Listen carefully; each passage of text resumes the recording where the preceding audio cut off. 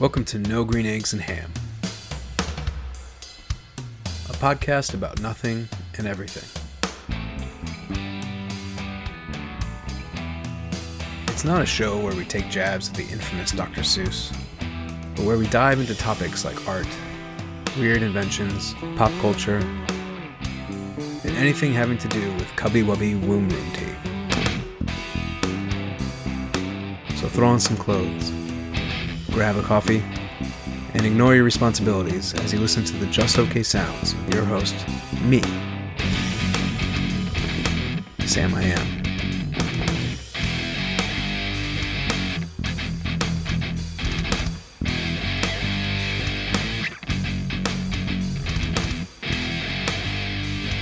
Here we go.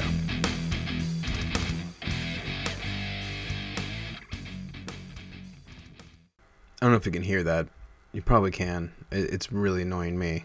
But one of the fans in my computer is starting to go. It's frustrating. There are 8 of them in there. I narrowed it down to 1. I should just unplug it, but to go through the process of unplugging that fan, I had to take the whole thing apart, which I'm not looking forward to. Alright, we'll just power through. I don't know if I can. You don't hear that? And then it changes too. It goes. I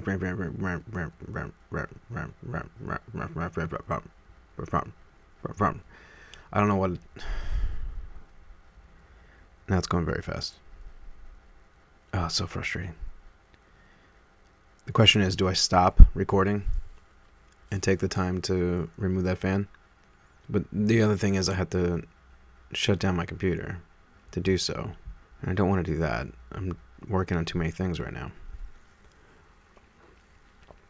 Should I have recorded this podcast a different time? Maybe. I don't think it would have made any difference at all. Recently, looking at photos, I get these Google alerts every day. Back on this day, and takes you back to 4 or 5 years, 6 years, 7 years of a photograph that you had taken on that particular day in that year. This wasn't that. This was something about traveling.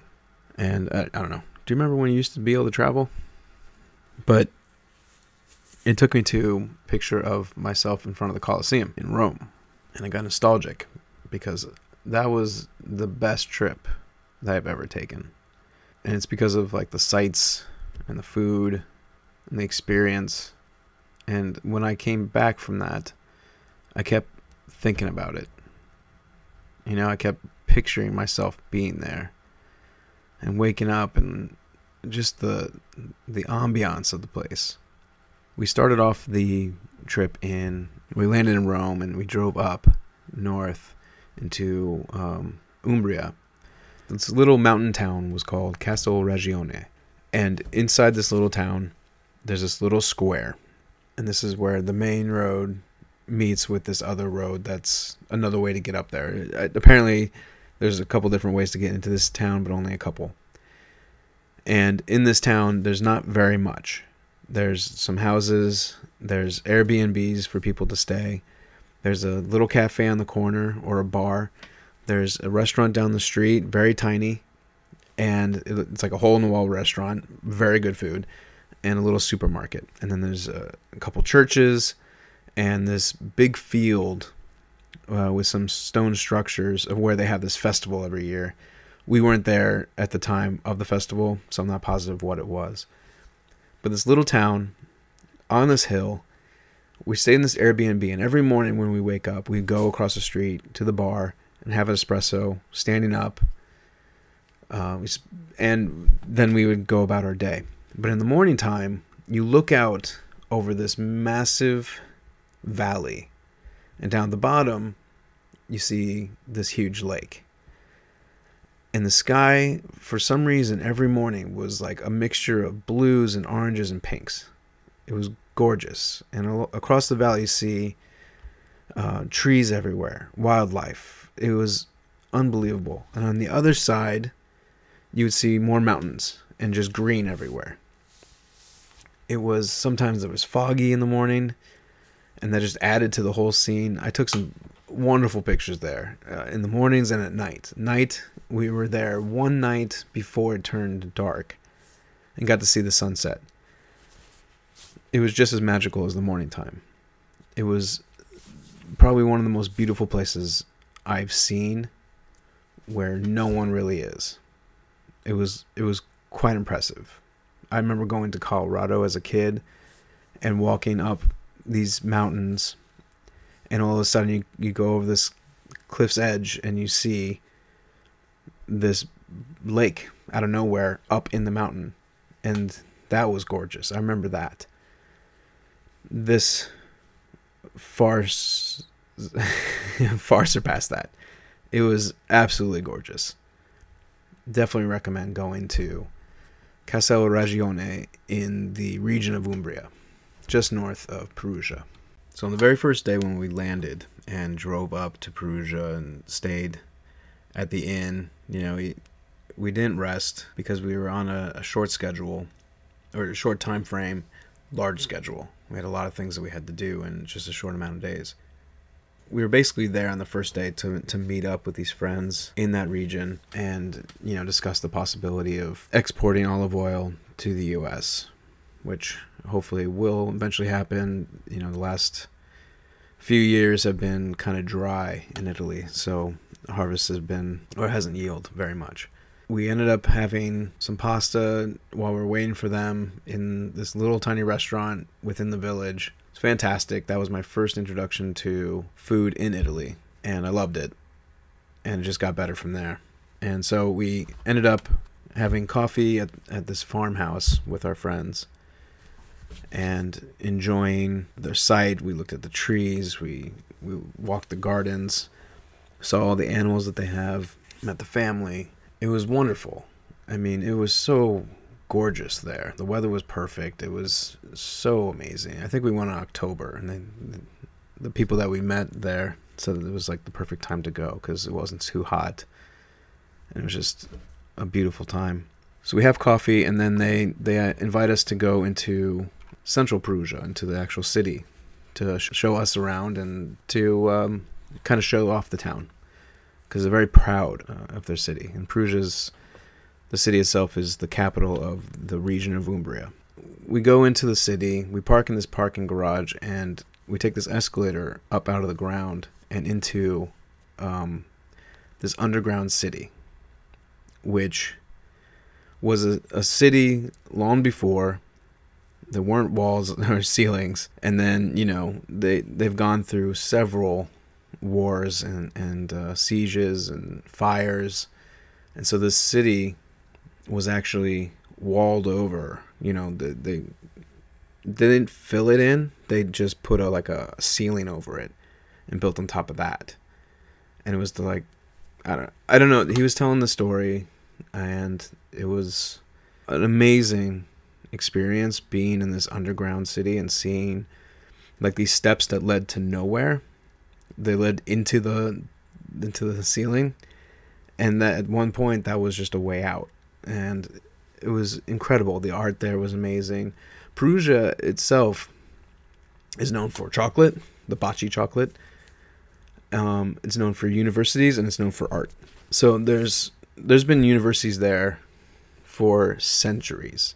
People that were with Giovanni, his wife, that's where they met. They met at this university. She's from Switzerland, and she came down to attend school there, and that's where they met. So we got to see these different schools and churches, and it was incredible. I mean, this was my first introduction to a major city in Italy. I'll speak more about the other cities at another time. I think there's just so much that I want to relive that I think it's going to be a few episodes to explain everything, because everything was just so awe-inspiring. But anyway, so in Perugia, we walked the streets, and we happened to be there the night before the Chocolate Festival, which is an annual festival. It's the Euro Chocolate Festival. And so we got to see all the booths being set up. Linz was there, and obviously Perugia was, basically hosting it. So it's the Baci brand. And we got to see, like, they have all these booths, and then they have, like, this stage where they actually do chocolate carving. And it's a competition. And the massive blocks of chocolate, they already had them there. They already shipped them in and had them on the stage. And they even had some people practicing. It was incredible. And there were a ton of people there. We basically went down this alley and into a shop, and it was a little museum. And the museum was dedicated to this well, which is an original well for the city, and it still produces fresh water. Like, they still use it to get their fresh water. But you get to walk in there and basically walk over the well, and you're standing there and you're looking straight down, and they have the top part lit up so you can see into the water, which looks clearer than anything I've ever seen. And then it goes straight down. And I mean, Perugia is a mountain city. You're in the mountains. Like, the whole thing is just hills. So this well is, I don't know how deep, but obviously it's an impressive sight. We saw that. Then we walked around the square, walked around the city a little bit, going up and down hills. We still haven't slept. We got into Rome, I believe 7 a.m., 6 a.m. This is now after dinner time. I think this is like 6 or 7 p.m. Still light out. Our friends say, let's get some dinner. But when they say that, we actually walked around for a while longer before we got to dinner. And then there was this, he wanted to take us somewhere special, and he wasn't positive where it was. And the reason for that is because it had moved a couple times, and it doesn't have an address or a phone number for it. So you have to kind of hunt for it. And when you see it, there's no sign over the door. So you have to look. And he lives in Switzerland now, so he was just down seeing his family. He comes down every October to help with the olive harvest. And because that usually happens around the 15th, 16th of October, maybe a little bit later. So the last time he had actually been in the city was quite a long time, and the place had moved. So it takes him a couple hours to figure out where it is. But it doesn't matter to us. We're just walking around. We're just enjoying it. It's getting dark now, but the night scene is amazing. There's people everywhere. We hear music. I guess they're getting ready for the chocolate festival. There's people drinking. Everyone's having a great time. And we go to a bar that's kind of like a music museum / bar, and we have a drink. And then he's like, okay, now we can go. And we walk around a little bit longer, and we go to this old church, and behind the church is this doorway, and you can't see in. And we walk in, and it's this tiny little restaurant in the foyer of what used to be an old-time movie theater. And it was incredible. All the menus are laid out on magazine covers and movie posters. And you're looking at all around you, there's posters of old movies, old American movies, old Italian films. Sophia Loren is on there on the wall. And we go through the menu, and Giovanni basically, I mean, we understood what all of it was, but he recommended some dishes. And the reason he really liked this place is because, one, the exclusivity of it, and two, because the food was absolutely amazing. And the chef, who's also the owner, he wanted to play with different styles. And he would mix things together that didn't normally get put together. And Giovanni made me order this dish of mozzarella in oil, just cooked in oil. And I'm not lactose intolerant, but if I have too much cheese, we have issues. And I just don't. I feel sick. I'm like, I can't do that. He's like, trust me, just get it. It comes out in this little cast iron pan. It's a personalized little dish. It doesn't, I mean, everyone at the table could have eaten this. But it comes out, it's this big thing of mozzarella in a pool of olive oil. There's lentils, there's onions, there's capers, and I think that's it. And garlic, of course. The aroma was just stunning. It was so good. And I'm like, first of all, I'm looking at him like, Giovanni, I'm going to die from this. He's like, trust me, you'll be fine. I mean, it's oil. It's just a pool of oil and cheese. I'm like, this is not, this is what you guys make fun of Americans for, because we fry everything. And I'm looking at a pool of this, and you want me to eat this? It was one of the best things I've ever tasted in my life. It was so clean.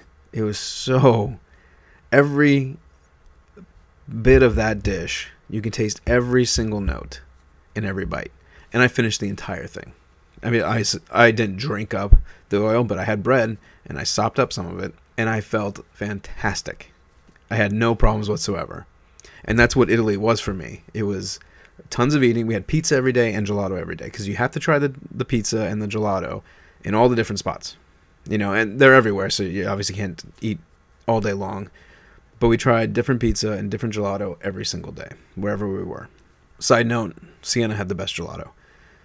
The entire time, we're walking, we're eating cheese and cheese and ice cream. I had no issues whatsoever. Sometimes you feel tired afterwards. You're like, ugh. You get the meat sweats. Too many carbs. You're like, oh, I just want to pass out. Never had that. Not once. And maybe it was seeing the sights that motivated me a little bit, but I don't know.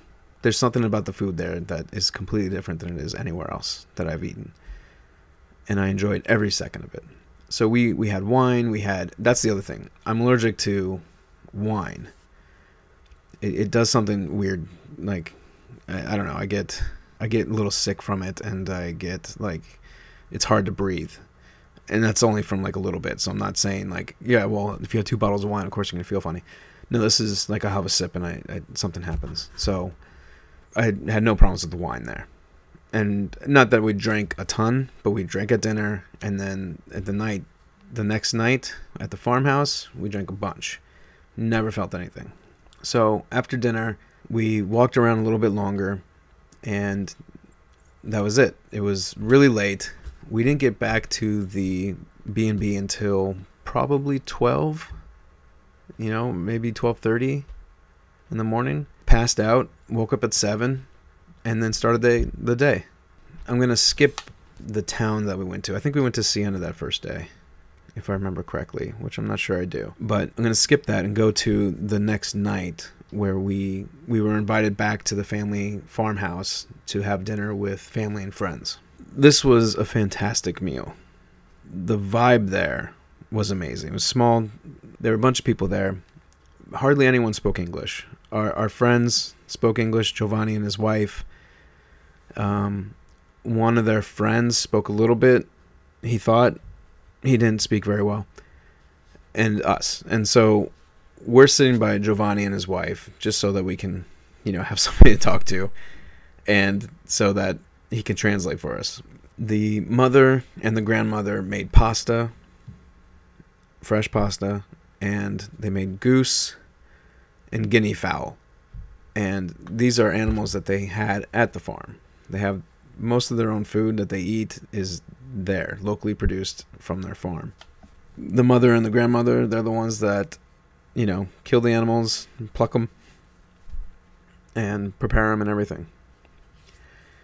It was so delicious. I've never had guinea fowl. I don't think I've ever had goose. And it was delicious. The pasta was fantastic. They had all these different types of onions. I've never seen so many types of onions. I go to the grocery store, I don't see this many. And they were all just charred and delicious. And there were so many different wines and hard liquor and some local beers and stuff like that all across the table. I'm drinking almost everything.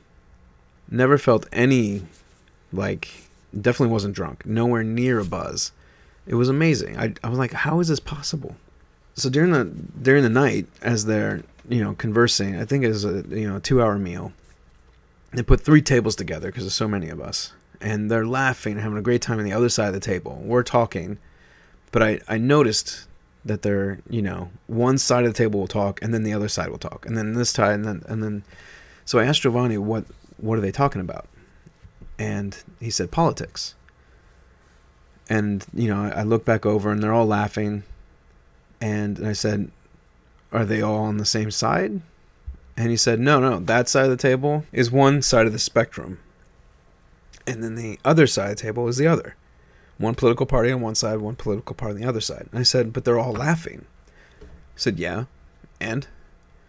I said, you don't see that nowadays where we live. If you have people on opposite sides, there's usually anger. There's usually someone's yelling. If not everybody. And everyone hates each other.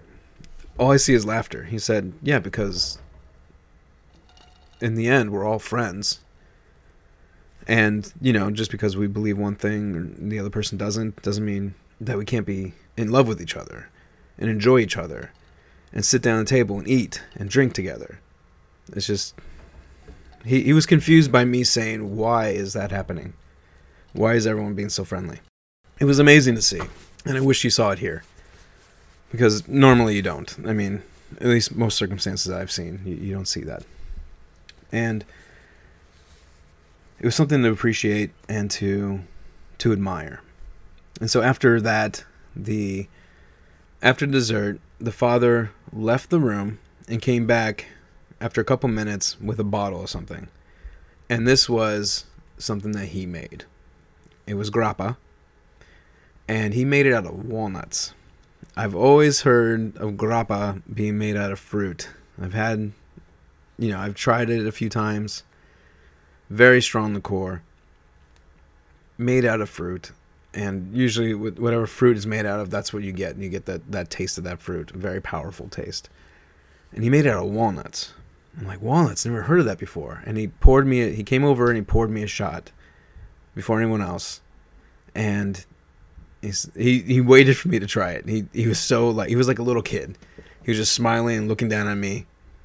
And I took a sip and I was like, wow, this is amazing. And he was so happy. He was so proud. And then he motioned for all the guys to go with him and meet him out in the terrace. And he told stories. I didn't understand them because they were all in Italian. I could understand a few words, but nothing. I don't know. There's different dialects, and apparently I don't know anything in the country dialect of Italian. So it was still fun to see. I was smiling the entire time. My mouth hurt so bad afterwards because I was so happy. And it was just an amazing experience to see all the love and all the friendship and all the food, and everyone was just so warm, so inviting. As soon as they came into the door, we got there before all the friends did, and they came in and they greeted us like they've known us for years, kissing us on every cheek, and not every cheek. That sounded weird. Kissing us on both sides of our face, and talking to us, and they would try very hard to say something, and that's something else that I noticed about Italians. While we were there, if they knew you were American, they knew you weren't from there. And for the most part, everyone spoke pretty good English. And, it's broken up, but they basically got it down. The people at the farmhouse, they would speak a little bit when they saw us, but then when they got into their conversations, they wouldn't. And then no one really, okay, so once in a while, I would look over and someone would, during the conversation, look at me and exclaim to me, and all in Italian, but as if I got it, and say kind of right, and my friend Giovanni would be, translating a little bit to me, but they would be talking to me and include me in the conversation, even though I did not understand what was going on and didn't understand what was being said. But as you know, Italians are also, we use our hands a lot. So the vibe of the conversation, you kind of get what they're talking about, what they're saying, at least generally. So whenever I was talked to, you kind of got it. You just shake your head and laugh and stuff because it's, everyone's smiling, everyone's laughing, and that at some point it's at your expense, but it doesn't matter because at the end of the day or at the end of the night, everyone's happy you're there. It's like Cheers. Everyone knows your name, except everyone's actually happy. And so that was Perugia. We spent, like I said, a few nights there, and then spent the rest of our time in Rome. But I wanted to just start with Perugia because that's where we started, and it was just so nice to see the reaction of people. I mean, we got to see the people in the country, in the hills, and then we saw city life and what people were like down there. And mostly in the city life, because there's such hot spots for tourism, it's very touristy. So you get a different vibe. So, of course, the people in those areas that work there and live there, they speak pretty good English. You know, they act a certain way because that's how they stay alive. That's how they stay in business. To see the country first and see how people react there. Like these spots, the cafe that we went to in Castel Ragione, the woman, a very nice woman, she spoke no English whatsoever. She understood espresso, that was it. So those small towns, they didn't know a lot of English, if any at all. But the big cities, they knew a ton. So we were able to talk more in the big cities than we were in the small. But for some reason, those small towns, you still felt the same amount of love that you felt in the big cities. You know, if not more. Because the big cities, they see thousands of people every day. The little towns, they might not see any tourists. Especially where we were. It might not happen at all. I mean, we were there not very long during the day or at night. But the hour or two we were there during the day, we didn't see really no cars were ever going through. The occasional delivery truck, which only stopped at the tiny grocery store up the street or the cafe.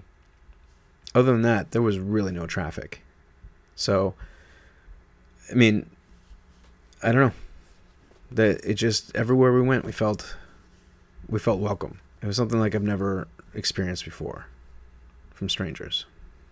If you ever go to Perugia. Make your way over there. Find an Airbnb up in the country and go. One thing I would recommend is find out how to get around.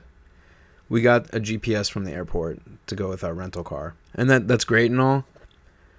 But the way they address things, like houses and estates and stuff, I mean, there is a number to it, but it's not like here. It's not like a street address.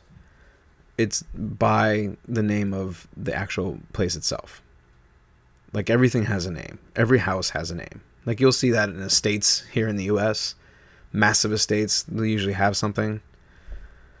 But this is for like all the houses, all the farmhouses, all the little places have the name of the actual house itself. And it's not usually the name of the person that lives there. So that was confusing too. We got lost so many times because we put the address in and the address would be somewhere completely different than the actual place itself. So that was confusing. So get the name of the place. Or if they're telling you Casa Cornacci is what you put into the address, into the little field of destination, because don't even try to put in the numbers. We went to a place called Casa Cornacci, and that's where we're gonna end up having a family reunion in 2022. Is at this villa in Tuscany called Casa Cornacci. We tried to find that place in order to view it before we booked it, and we ended up 3 miles away, standing outside of this other villa, looking like idiots, and probably for 30-45 minutes before we actually got true directions about where to go. So when you go, find out the name of the place and put that into the GPS, not the address. You're welcome.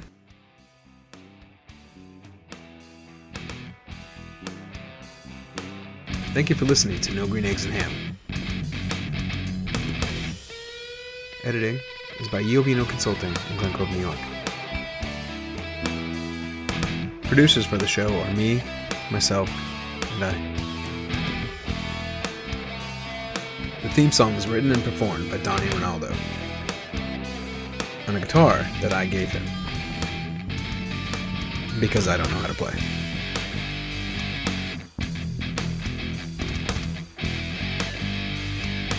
If you reach this far in the show, please take an additional few seconds to leave us a review on whatever app you're using to listen to us ramble on about nothing, and share the podcast with your friends. See you, not see you, next time.